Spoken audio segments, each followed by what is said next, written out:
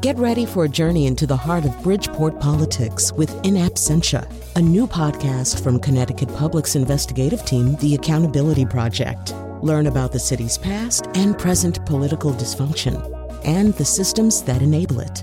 Tune in wherever you get your podcasts. Funding provided by Francisco L. Borges and the Melville Charitable Trust.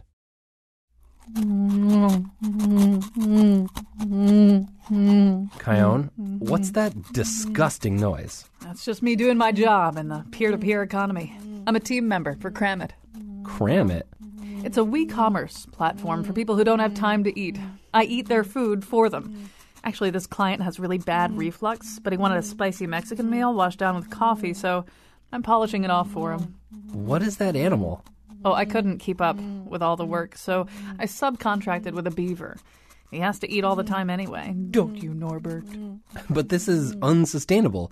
If you eat people's food, they're still going to have to eat anyway. Greg, you're always picking my ideas apart. I don't need that anymore. Why not? Because I use Pick My Ideas Apart, a platform that harnesses the excess capacity of highly critical people. I'm paying Spunky here $15 an hour. I can't believe you don't see how stupid this enterprise is. Within 3 weeks, you'll weigh 400 pounds and fall over dead, reeking of undigested jalapeno. That used to be my job. I was such an idiot not to see this coming. Well, if you feel really bad, you can hire somebody from Uptalk to come over and say nice things about you. Or go straight to Air RNG. That's kind of soft-core prostitution. It's the sharing economy, Greg. The possibilities are endless. And now he makes $200 a week pretending to be somebody's dog. Colin McEnroe. Yeah, actually, there's a platform called Fake My Pet, and Beaver is still eating there. There's a platform called Fake My Pet. It's for people, they want dogs, but they can't have something as dependent as a dog in their life. So, I'm their dog, but I can take care of myself more or less. So I get $12 an hour. It's not bad. So no, none of those things actually exist, but a lot of things like that really do exist. And there are several different names for what we'll be talking about here, and they all kind of overlap with one another. And you heard them all, I think, in the intro. The sharing economy or peer-to-peer businesses or WeCommerce, it's all more or less the same thing. And whatever it is, it's really big, and it really does change people's lives. 56% of Airbnb hosts in San Francisco say the service helps them pay their rent. The average Relay Rides member makes an extra $250 a month, and Forbes estimates the revenue people will earn from this kind of thing, from this sharing economy, will surpass $3.5 billion this year, with a growth rate of 25%. Now, that also depends a lot on what you count as parts of that sharing economy. And we'll be talking about that today as well. Later in the show, we'll be talking about what happens when these businesses, which kind of start up on essentially a guerrilla footing, that's the GUER kind of footing, what happens when the government gets interested in them, as the government tends to do. Also what happens when they begin to horizontally and vertically integrate and start to look more like the kinds of businesses that they originally existed as an alternative to, if that syntax makes any sense at all. Let me tell you who's here. Billy Howard is with us, founder of the communications consulting firm Branthropology, author of WeCommerce, How to Create, Collaborate, and Succeed in the Sharing Economy. Jeremiah Aoyang, founder of Crowd Companies, as well as a lecturer and business industry analyst. They're both with us here for this first segment. So, Billy Howard, I'm going to have you get us started. So I did my best, I did my level best to describe what it is we're talking about: sharing economy, collaborative economy, WeEconomy, peer-to-peer. Maybe you can do a better job. What is it that we're really talking about? Well, I think you did a good setup, but just to give a little more background and insight, in the post-2008 world, we really have experienced, since that financial meltdown, a global reset button was pushed, and we've entered one of the most transformative periods in history where nothing will ever quite be the same again. And at the foundation of that is this idea that the power has shifted from the few to the many, and you have the democratizing power of technology that has really facilitated this idea of a peer-to-peer economy that is centered on the idea of trust between individuals, as trust in big business and government was lost in a significant way around the financial crisis. And I think that what you're seeing is, over the last several years, is this momentum pick up around collaborative commerce models that really center around ecosystems that benefit the businesses themselves, the communities that they serve, as well as the consumer. So I think that's a really good way, perhaps, of setting it up.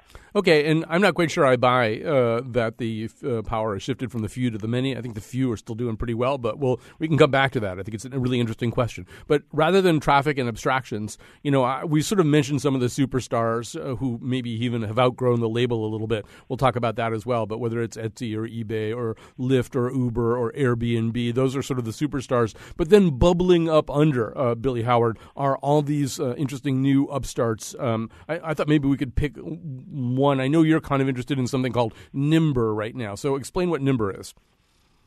Nimber is an example of where the sharing economy is headed, which is taking a look at different pockets of opportunity, different niches in the economy that can benefit from models that are centered around collaboration. Nimber is a company that has found a way to exploit unused space in transportation systems to kind of reimagine what courier services at a reasonable cost can look like. And they're doing extremely well. And I think that as we move into 2016, we're going to see less duplication by category, meaning Uber, Lyft, very much doing the same thing, and more companies trying to find these new pockets of opportunity for growth. Yeah, so just to sort of flesh that out a little bit, so I've got a classical guitar that needs to get from Birmingham, England to London. I don't really feel like entrusting it to just any old buddy, but and it has to get there at a certain time. But you're going there anyway, so we work out a thing on Nimber where, first of all, we establish that you're a relatively trustworthy person that I can give my classical guitar to, and you'll get it to London in the assigned time. That's basically Nimber, right? Yep, that's a great way of describing it. So once again, that's sort of people selling some excess capacity. They're going there anyway. They got room in their car, so they're basically going to sell it presumably on the cheap. You're going to get a bargain. Might even get a better deal than you'll get from FedEx for shipping your guitar under the same circumstances. Jeremiah Owyang, this sometimes is called the sharing economy, but it looks like for the most part, it really isn't really so much about sharing as it is about what I just described. I have excess capacity. You have a need. We work out a deal. That's right. I think sharing is a misnomer. I don't actually use that term. It looks more like a collaborative model, or in many cases, this is peer-to-peer commerce, where people are getting what they need from each other using these simple technologies. And they're almost in 99% of the transactions, they're exchanging dollars or won or yen or whatever it is. It's usually not like sharing, like in gifting. But certainly the tenets are true, that people are activating idle resources around them, whether that be a spare bedroom in their house or an extra seat in their car or extra time that they have. And they're unlocking these things using mobile devices in most cases, and these systems have reputation aspects in them so you can identify how a stranger could become a trusted resource. Then you can activate that resource, which is often in a local area, but not always. So those are some of the general tenets of this space. So one of the questions that I have for both of you, but Jeremiah, I'm going to stay with you for a second here on this, is are we in fact on the dawn of a new era of peer-to-peer commerce, or are we just watching companies start up and then grow up into the very things that they presumably reviled in the first place? I mean, you look at something like Airbnb, which launched in 2014, a rebranding effort as kind of a global travel and hospitality company. We absolutely know that anytime you rebrand, that means you've lost your moral and cognitive compass. I'm just kidding. We're rebranding here right now. But no, I mean, it's the kind of thing a big company does, right? And Airbnb is a big company now. So does it lose its innocence when it becomes something like that? Well, there was just looking back in the last 5-10 years, the media companies were disrupted by Facebook and Twitter, who are now huge behemoths. So this is a typical pattern that you see coming out of the tech space, where the disruptor becomes a large company. Just for some context, these startups have raised a tremendous amount of money, mostly from the one percenters, the investors, the venture capitalists in Wall Street. They've raised a whopping $27 billion. Just for context, social networks like Facebook and Twitter have raised around $7 billion over the course of time. Now, these investors are going to want their money back, which means there's going to be monetization that's going to have to happen. And so these are going to turn into large corporate entities, many of them that will be publicly traded. So I definitely think that this is a market owned by the 1%, or those that have created the startups will become the 1%. Well, Billy Howard, do you want to push back at that at all? I mean, it could be like that, or there could be a new sun coming up over the horizon. Yeah, I feel that it's a new economic infrastructure that benefits everyone. I don't think that it benefits just the 1%. I think it benefits big companies like, a great example is Absolute, who has made the opportunity available to entrepreneurs on a local level to create local distilleries that ladder up to the Absolute brand but have a small batch flavor. That's something that you never would see before, so that's opening up opportunities for entrepreneurialism on a hyper-local level, which I think is extremely significant to the rebounding growth of our economy. You also, yes, you have these major companies coming out of the sharing economy that are getting bigger and bigger, but I don't necessarily think that size is a deterrent to doing something that's innovative, particularly as these companies are very much agile and ahead of the game and constantly disrupting themselves and spotting challenges, in advance and fighting them or facing them with strategies that are aligned for future growth. I think the Airbnb Community Compact that was announced a couple of weeks ago, where they are getting ahead of regulatory hurdles that are being put in their way, is a great example of looking at how these companies, big or small, are fundamentally helping us to change society as we know it. Say a little bit more about what Airbnb is doing in terms of getting ahead of regulatory hurdles, because people don't necessarily know about that. Yeah, I mean, I think that the historical debate or the historical paradigm that's always been a challenge is that regulation never keeps pace with innovation. And I think the speed at which this economy is moving is potentially pressing for changes to occur to hopefully change that. And Airbnb coming out with a community compact, which is basically a manifesto that aims to align them better with the local governments that they're having challenges, making peace with, it demonstrates that they don't just want to, this is a new era of business that doesn't want to steamroll into environments and have a sole eye on profit. I think they're trying to leverage their businesses to do things to society that are purposeful and beneficial to us all, and creating a compact that puts a set of guidelines or a set of aspirations in place specifically designed to show how they will aim to work better with the local communities they serve and the governments that serve them, to me is a pretty good sign, in my opinion, of some optimism on the horizon. So, Jeremy, another thing that Airbnb is doing is, besides rebranding and besides this compact, and I don't mean to pick on them. We could pick on another company just as easily, but they're growing really fast, and they're testing a variety of new sharing products, ranging from cleaning services to new key exchange processes to their own version of ride sharing. So now that's starting to look like vertical integration as well as horizontal integration. I mean, I think their goal really is, that eventually they'll sort of be it, that VRBO and HomeAway and all that stuff. They'll kind of be it in this market. But let's talk about the vertical part of this for a second. Once again, these kind of niche businesses that then want to go vertical and do a lot of other things. You sort of wonder how easy it's going to be for them to hang on to the vision and cachet that they initially had. Well, in the core of it, they were about room sharing, and so that will be the core thing that people go to do, is to become a traveler.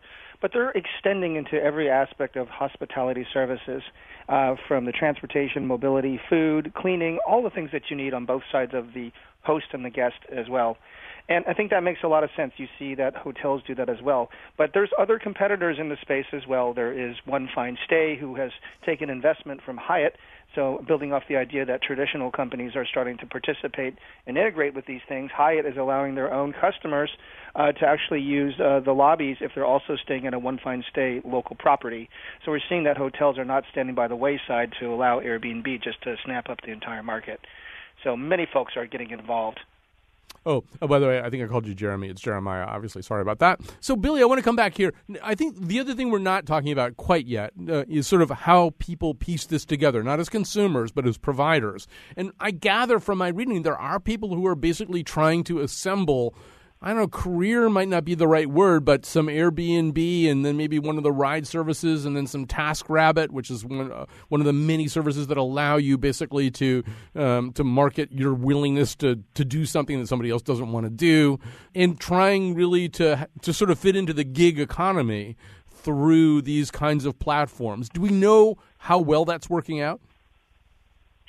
Well, I think that the trend is on the upward spiral from what, the news tells us and from where, I think that the data is pointing. I don't remember the exact statistic, but it said something along the lines that we'll have a significant jump in a freelance economy, a telecommuting economy, one that is centered more on, the employee, if you will, being in control as opposed to the employer, which, to ladder back to what we were talking about in the beginning of the conversation, that's a perfect example of where I think that the many have more significant power over the few than ever before. You used to be beholden to one job or two jobs or three jobs for your career, but you answered to your employer and you didn't really have the flexibility to work on your own terms and potentially pursue passions of yours on the side or serve your family or do whatever it is that you want to do. And I think that that's only something that we're going to continue to see more of as we move ahead.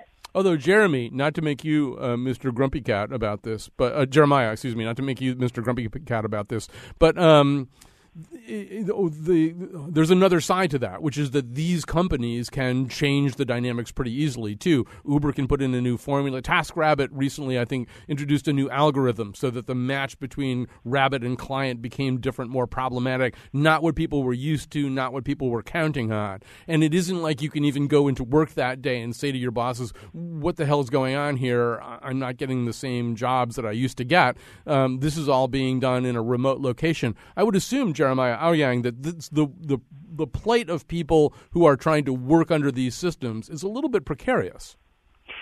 We conducted research and surveyed over 50,000 people in North America on why they use these services. And the main reason is for convenience and then also value. They can work whenever they want, which is a big plus, and value. They make money when they need to.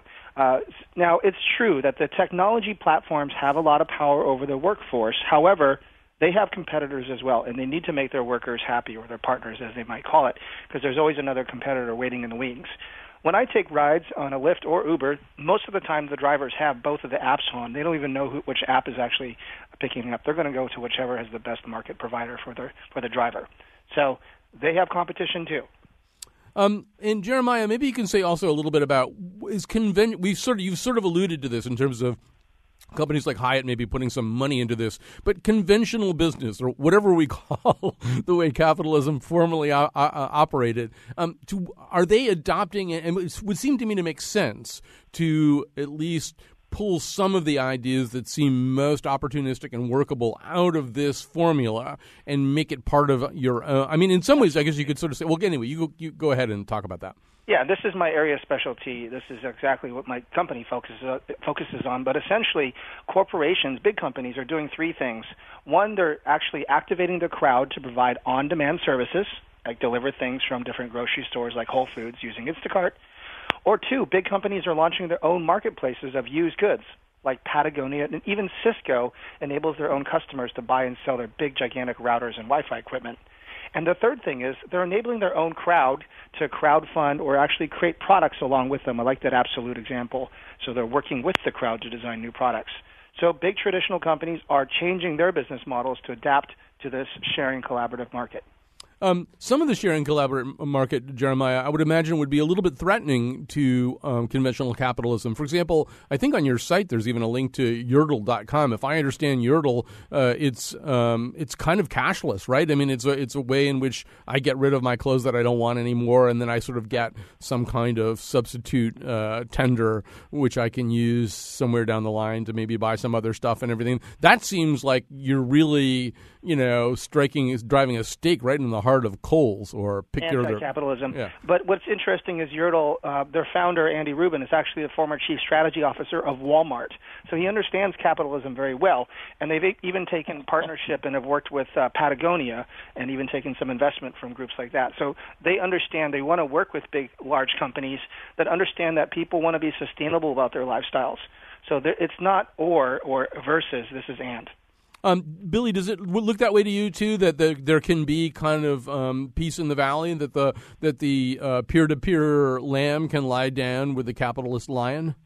I absolutely agree. I mean, I think that what we're going to see is less of a distinction between traditional companies, if you will, and peer-to-peer or sharing economy, we economy, whatever you want to call them, companies, because in order for any company to succeed today, there are, embracing some of the critical drivers of the economy we're currently in are important. One is certainly collaboration. The other is this idea of high levels of creativity and distinction. If you look at Amazon going ahead and creating their own crafts, marketplace, which is clearly designed to compete with Etsy, but also take the best of what small batch is come out of the sharing economy. I think that's a great example of what we're going to see as we move forward, which is potentially sharing economy companies taking a little bit of what has worked historically in business to grow and maintain scale and potentially build cultures of significance. And I think on the flip side, you're going to see the same type of paradigm shift with larger companies embracing the principles that are helping to transform the world we live in into their own companies. IBM is a great example of a company doing that right now. It seems that, Billy, that some of this stuff is pretty geo-specific, too. I went on this site called peers.org, which I thought was really great, and I would recommend anyone listening to the show, go to peers.org and then click on the Find Work thing. I guarantee you will find at least one business there that you could do, that there's something there in this whole map of all these different kinds of wonderful things that I found one that I could do, and I have almost no skills whatsoever. So so it's all there. But then I filtered for my zip code, and like a third to half of the businesses went away. And I suppose that's a strength in a way, right? That some of these businesses exist for their markets or in limited markets or only work in bustling urban environments or whatever, which is both a weakness because like everybody else might want to do it but can't, and a strength in the sense that they're not going to get so out of scale that they get ridiculous.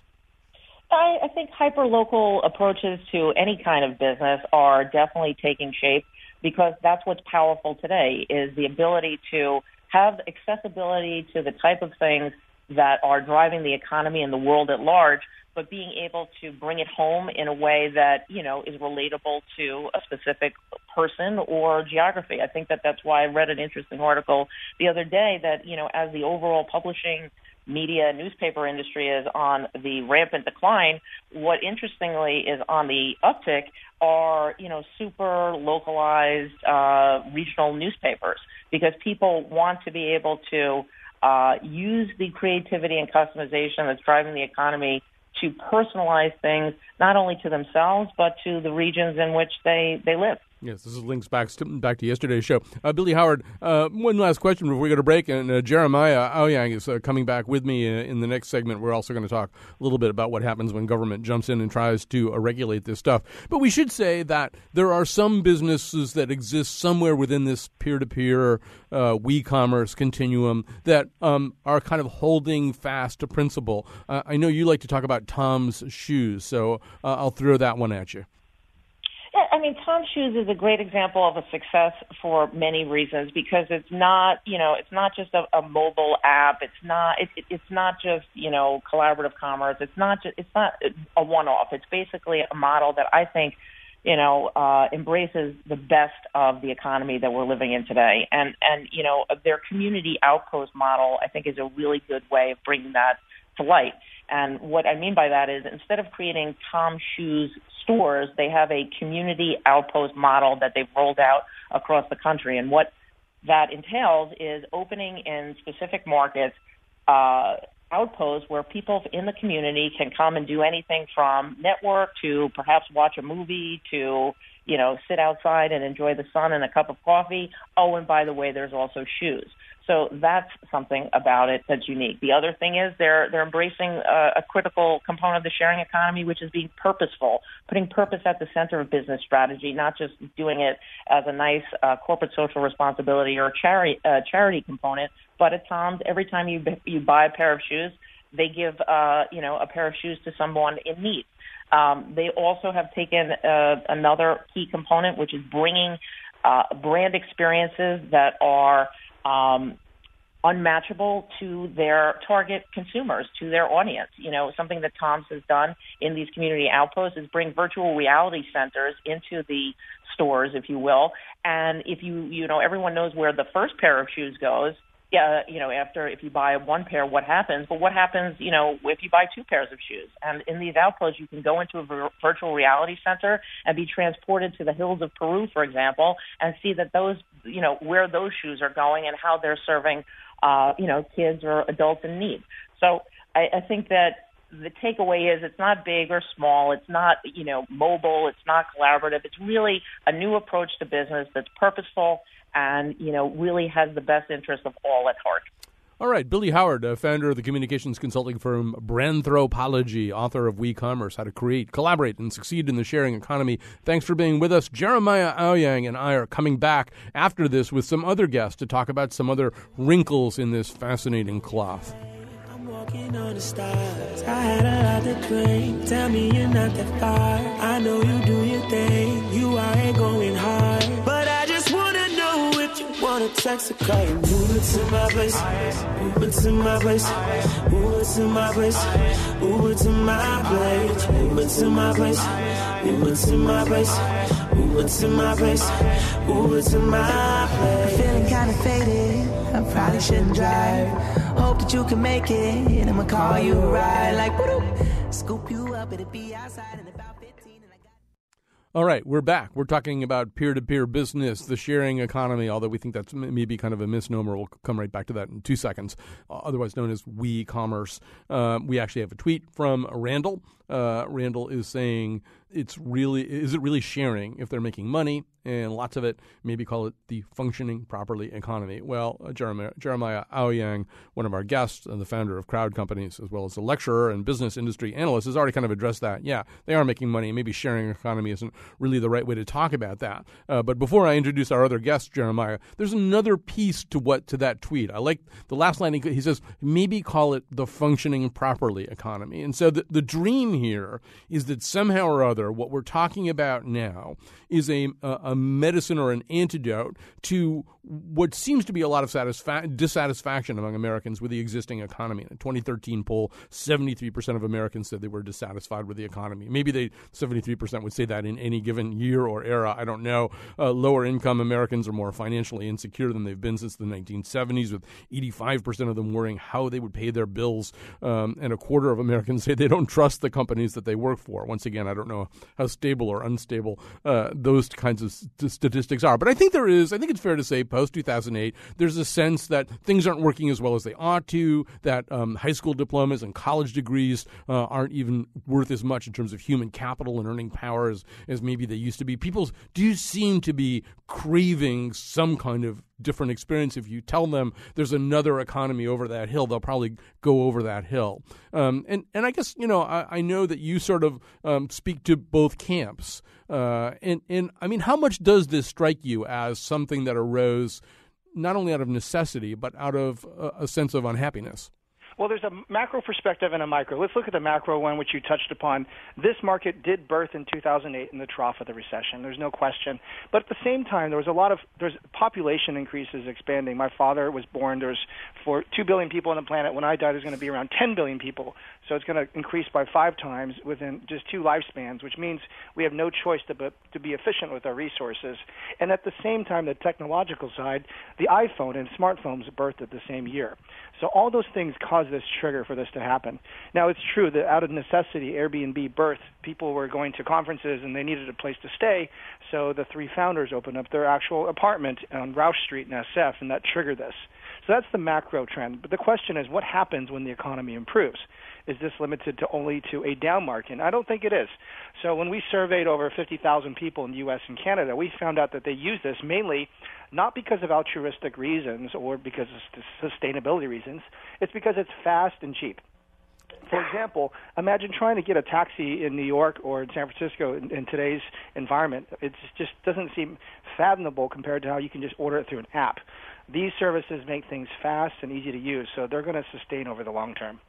All right, that's a perfect segue in a way to one of our other guests here, Matthew Mitchell, Senior Research Fellow at the Mercatus Center at George Mason University, where he's also an adjunct professor of economics. He's the co-author of The Sharing Economy and Consumer Protection Regulation, The Case for Policy Change. Matt, you actually write, the key contribution of the sharing economy, however, is that it has overcome market imperfections without recourse to traditional forms of regulation. Continued application of these outmoded regulatory regimes is likely to harm consumers. We argue that the internet and the rapid growth of the sharing economy alleviates the need for much of this top-down regulation. So, given all that, I mean, there are all these explosive new things, and both you and Jeremiah are talking about sort of how they overcome certain market imperfections.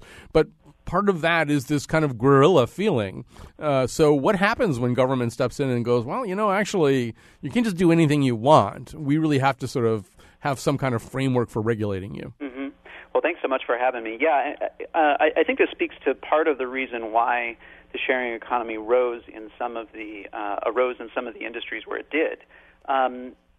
If you notice, of course, the taxi industry is one of the more heavily regulated local markets. And I think it's no surprise that the sharing economy arose there, in part because the taxi regulations had so failed consumers.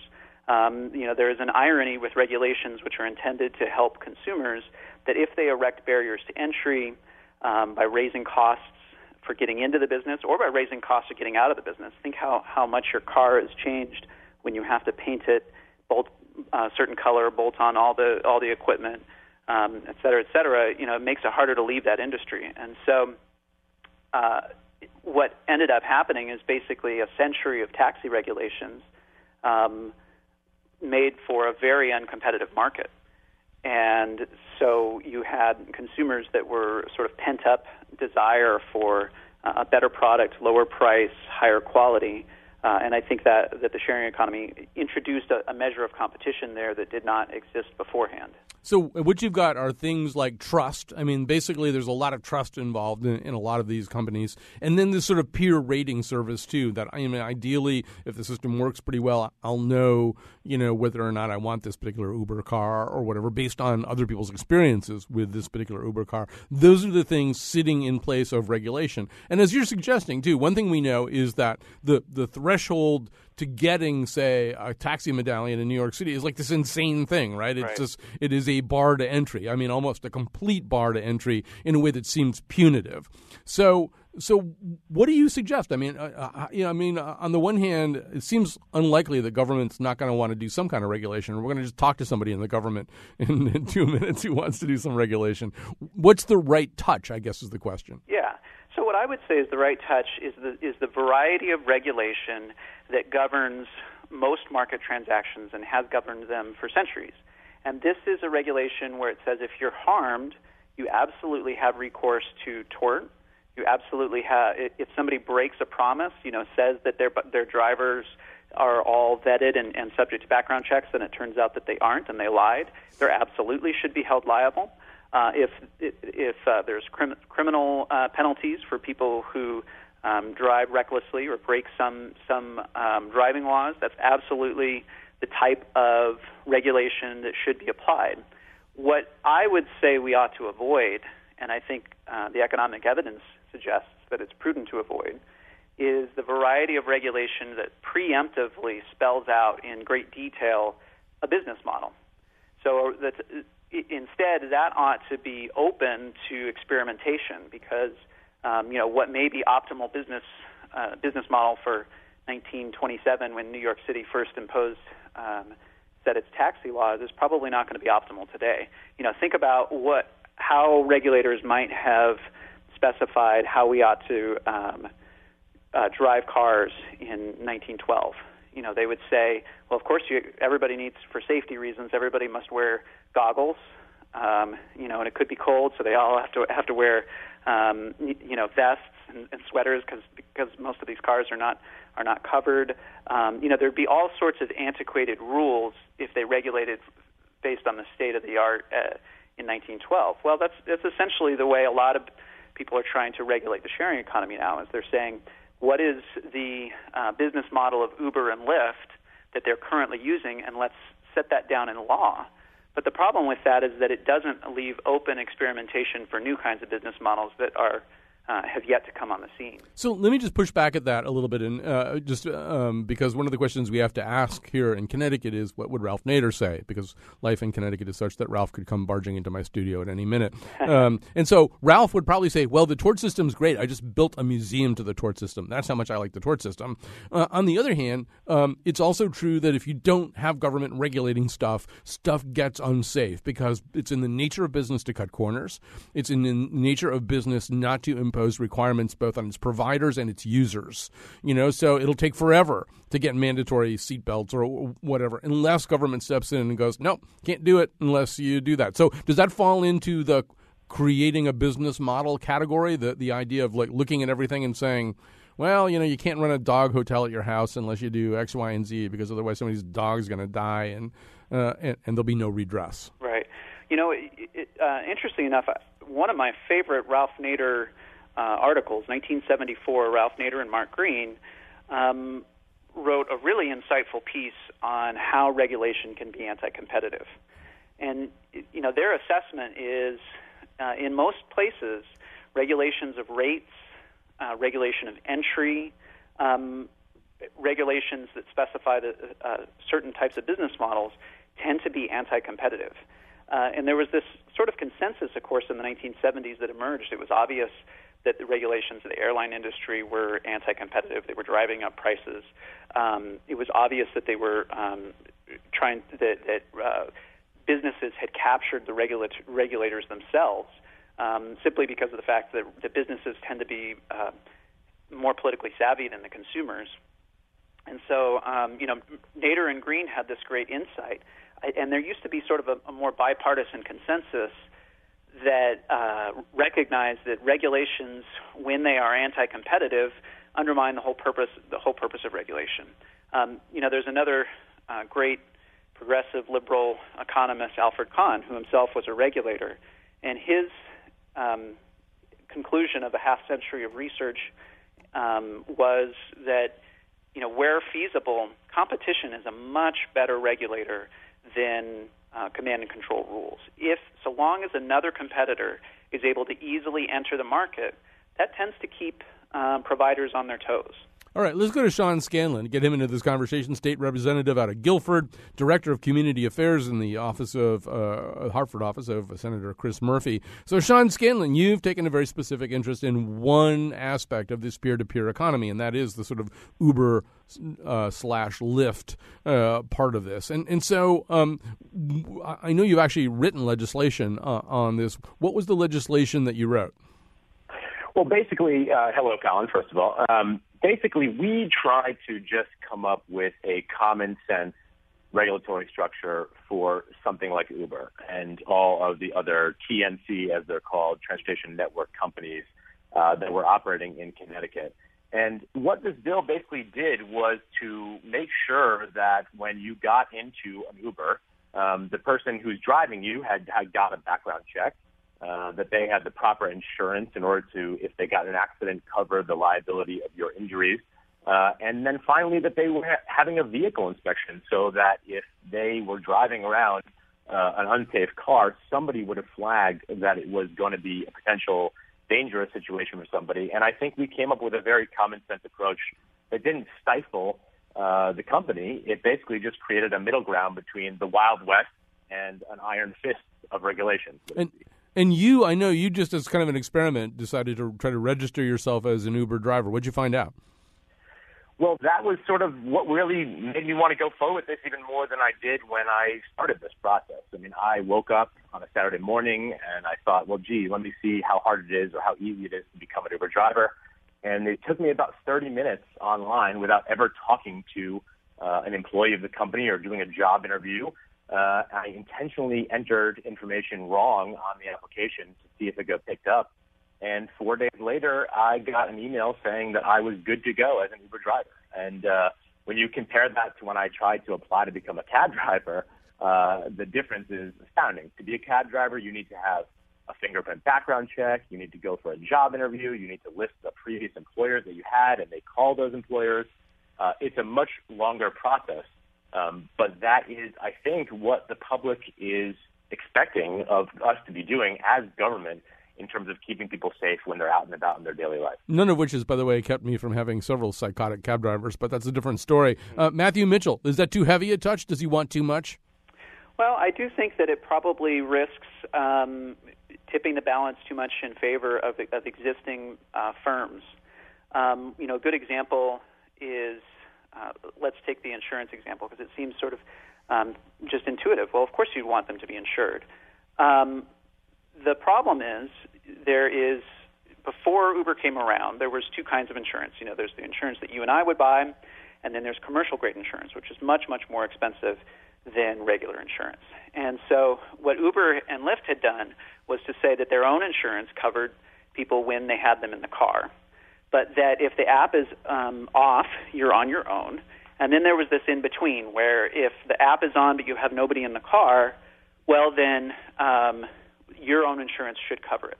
And this became a problem because insurance companies were finding out sometimes that people were driving they got in an accident, and then as soon as they found out that they were driving for Uber, they canceled their regular insurance. So a lot of people say, well, let's impose commercial-grade insurance, which is much, much more expensive. The problem with that, of course, is that gives people an incentive. Uber does not require people to drive a certain amount. That's one of the benefits of it, is that you can drive 1 hour, or you can drive 50, however much you want. And so it would then give people an incentive to sign up to download the app, sign up for the service, and then just use it to get free insurance. Well, if we wait, eventually the market comes up with a solution. In this case, it did. Geico has come out with an insurance policy. It's available in Connecticut that is in between the expensive commercial-grade insurance that regulations would require. It's not as expensive as that, but it is more comprehensive than the regular insurance that you and I would buy. So a lot of these solutions come about if we just give them time and we don't lock in a particular technology or a particular business model. And Sean, it strikes me that, some people listening to you might think, wow, this is sort of another way of government being intrusive in a pretty pervasive way. Like, am I going to have a fingerprint background check to be an Uber driver? This is something I just want to do to pick up some money in my spare time. And they're talking about fingerprinting me. That's a little spooky. Well, I think that, our job as government is to be responsive to changing dynamics in order to protect consumers.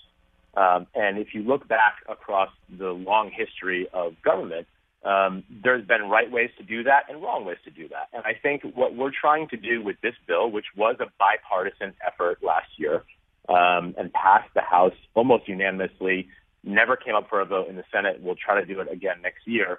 But when it comes to things like this, if I sort of told folks that I wanted to just do regulation on Uber, especially people that are in my generation, I'm a young guy, I use Uber a lot, my friends and family members love it, and they sort of get defensive and they say, well, geez, I love Uber, I don't want it to go away. I don't either, Colin. I just want to make sure that when somebody gets in an Uber, they are getting in a safe vehicle. They are insured that if that driver has been drinking and gets in a car accident, that they are going to be covered for the damages that are inflicted upon them. And that the driver who's driving you is not somebody who has a long history of grand theft auto and sexual assault and woke up one morning like I did and decided that Uber was a pretty easy job to get, and within 30 minutes he got the job. And so I think once you actually explain this to people and you go through the very, very sparse background check that they currently do, and the fact that anybody can be a driver without having their vehicle inspected like you or I do when we get a car at the DMV, they grow concerned, and they expect us to do something about it that doesn't stifle growth. And I don't want to hurt Uber. I want them to continue to prosper. I want other companies like Uber to come about. I think it's great for our economy. I just think that we have a responsibility in government to make sure that that growth is not coming at the expense of protection of the public. Sean Scanlon, some great points, and Matthew Mitchell, you obviously have a world of expertise on this. Thank you so much for sharing it with us. Jeremiah Owyang, I'm going to give you the last word in this segment. It has to be kind of a quick last word, but from your lofty perch where you're kind of seeing the whole landscape here, how does the regulatory question look to you? Can these delicate little flowers of peer-to-peer commerce, can they absorb a lot of government oversight? They have their own strong lobbyist firms, and they hire the best lobbyists, so they are not delicate flowers. In fact, David Plow was part of the Uber team. They're hiring the teams from Google, so they're not delicate by any means. They are robust. But the one thing that we need to remember is that these startups, it's in their best interest to self-regulate, and they are doing 4 things to try to self-regulate. One is having their own background checks, even if they weren't required by any local or federal government. They also integrate social networks to find forms of trust, like Facebook on Airbnb. And 3, we didn't talk about this yet, but the two-way rating system is a very robust system to ensure that people are getting quality experiences over a period of time. And then, of course, the insurance products are the fail-safe. Now, with that, when those things fall apart or there's fail-safes, this is where we need to rely on our regulators to protect everybody who's involved. All right, let's grab a quick break. We'll have more of Jeremiah Owyang from Crowd Companies, and we should have somebody from Uber talking to us in just a second. Mothers, don't let your kids grow up to do what the rest of us did. Get them out of the sharing economy. Turn them into robots before they're free.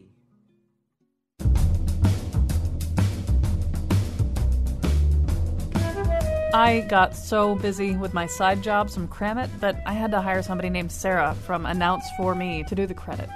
Thanks, Sarah. Go ahead. Today's show was produced by Josh Nalea and Kyone Wolf. Our interns are me and Nate Gagnon. Lydia Brown and Greg Hill appeared in the introduction, and Greg tweets at WNPR Colin. The part of Bill Curry was played by some kid we hired from TaskRabbit. For show pages, articles, or to get a ride to Boston from Worcester in the backseat of Jeremy Hobson's car, Jeremy, how about picking up all the Taco Bell wrappers? So messy. Visit WNPR.org. And now, back to Colin. All right, so it's time to get Uber's perspective on this. So let's talk to Matthew Powers. He is director of Uber here in Connecticut. Thanks for joining us. Thanks for having me. So as you listen to this conversation, and you were hearing some of it, Matthew Powers, how does the regulatory issue look to you? In other words, is the kind of two-way regulation that Jeremiah is talking, or two-way evaluation system that Jeremiah is talking about, some of the other measures that Jeremiah was talking about, is that enough? I mean, how I don't know. How does Uber look at this whole question?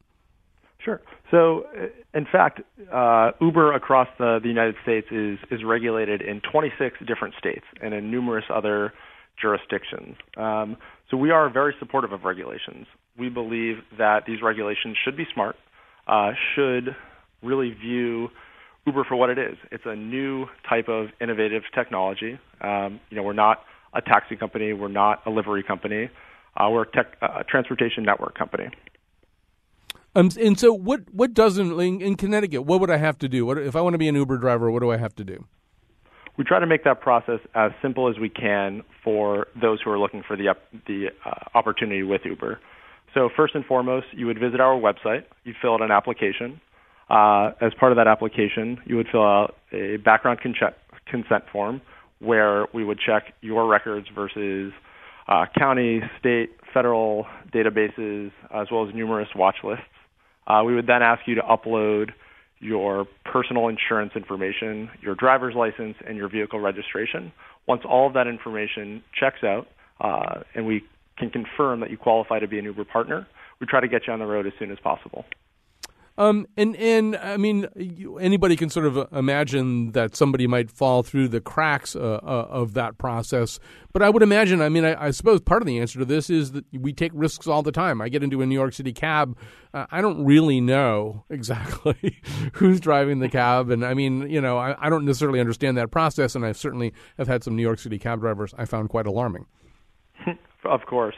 So we believe very deeply that the way that we perform our safety checks are industry leading. We believe strongly that they're best for our drivers and best for the patrons riding in the back seat. All right. Well, listen, Matthew Powers, thanks so much for spending some time here with us. And we've got all of 50 seconds left. Jeremiah Owyang, founder of Crowd Companies. What conversation will we be having 5 years from now? We're just going to see more of the same, or is it going to morph in a different way? These on-demand access models will be everywhere. We'll be able to summon self-driving cars on-demand models. The drivers themselves will become less relevant. In fact, Uber themselves are building self-driving cars. So the next topic, and I can't wait to come back, will be around the autonomous world when robots take over the crowd workers. Well, I hope you get along with my robot replacement as well as we've gotten along, Jeremiah, because I've really enjoyed having you on the show today. You're here to stay. All right. Thanks for that reassurance. He's a futurist. He should know. I can't be replaced. Oh, that's a load off my shoulders. All right. So thanks especially to Josh Nalea. This is one of his creations. Thanks to Wolfie, too. And we'll be back tomorrow. Our sisters and our brothers, let us share enough to show the world we care. Let us share enough to show the world we care. Hey, I really screwed up today's show. I am so sorry. What are you talking about? That show was great. Are you Steve Harvey? No, I'm Josh Nalea. I produced today's show. I'm sorry. I'm from ShareTheBlame.com, where there's enough blame to go around. I guess I can share the blame for this misunderstanding, too.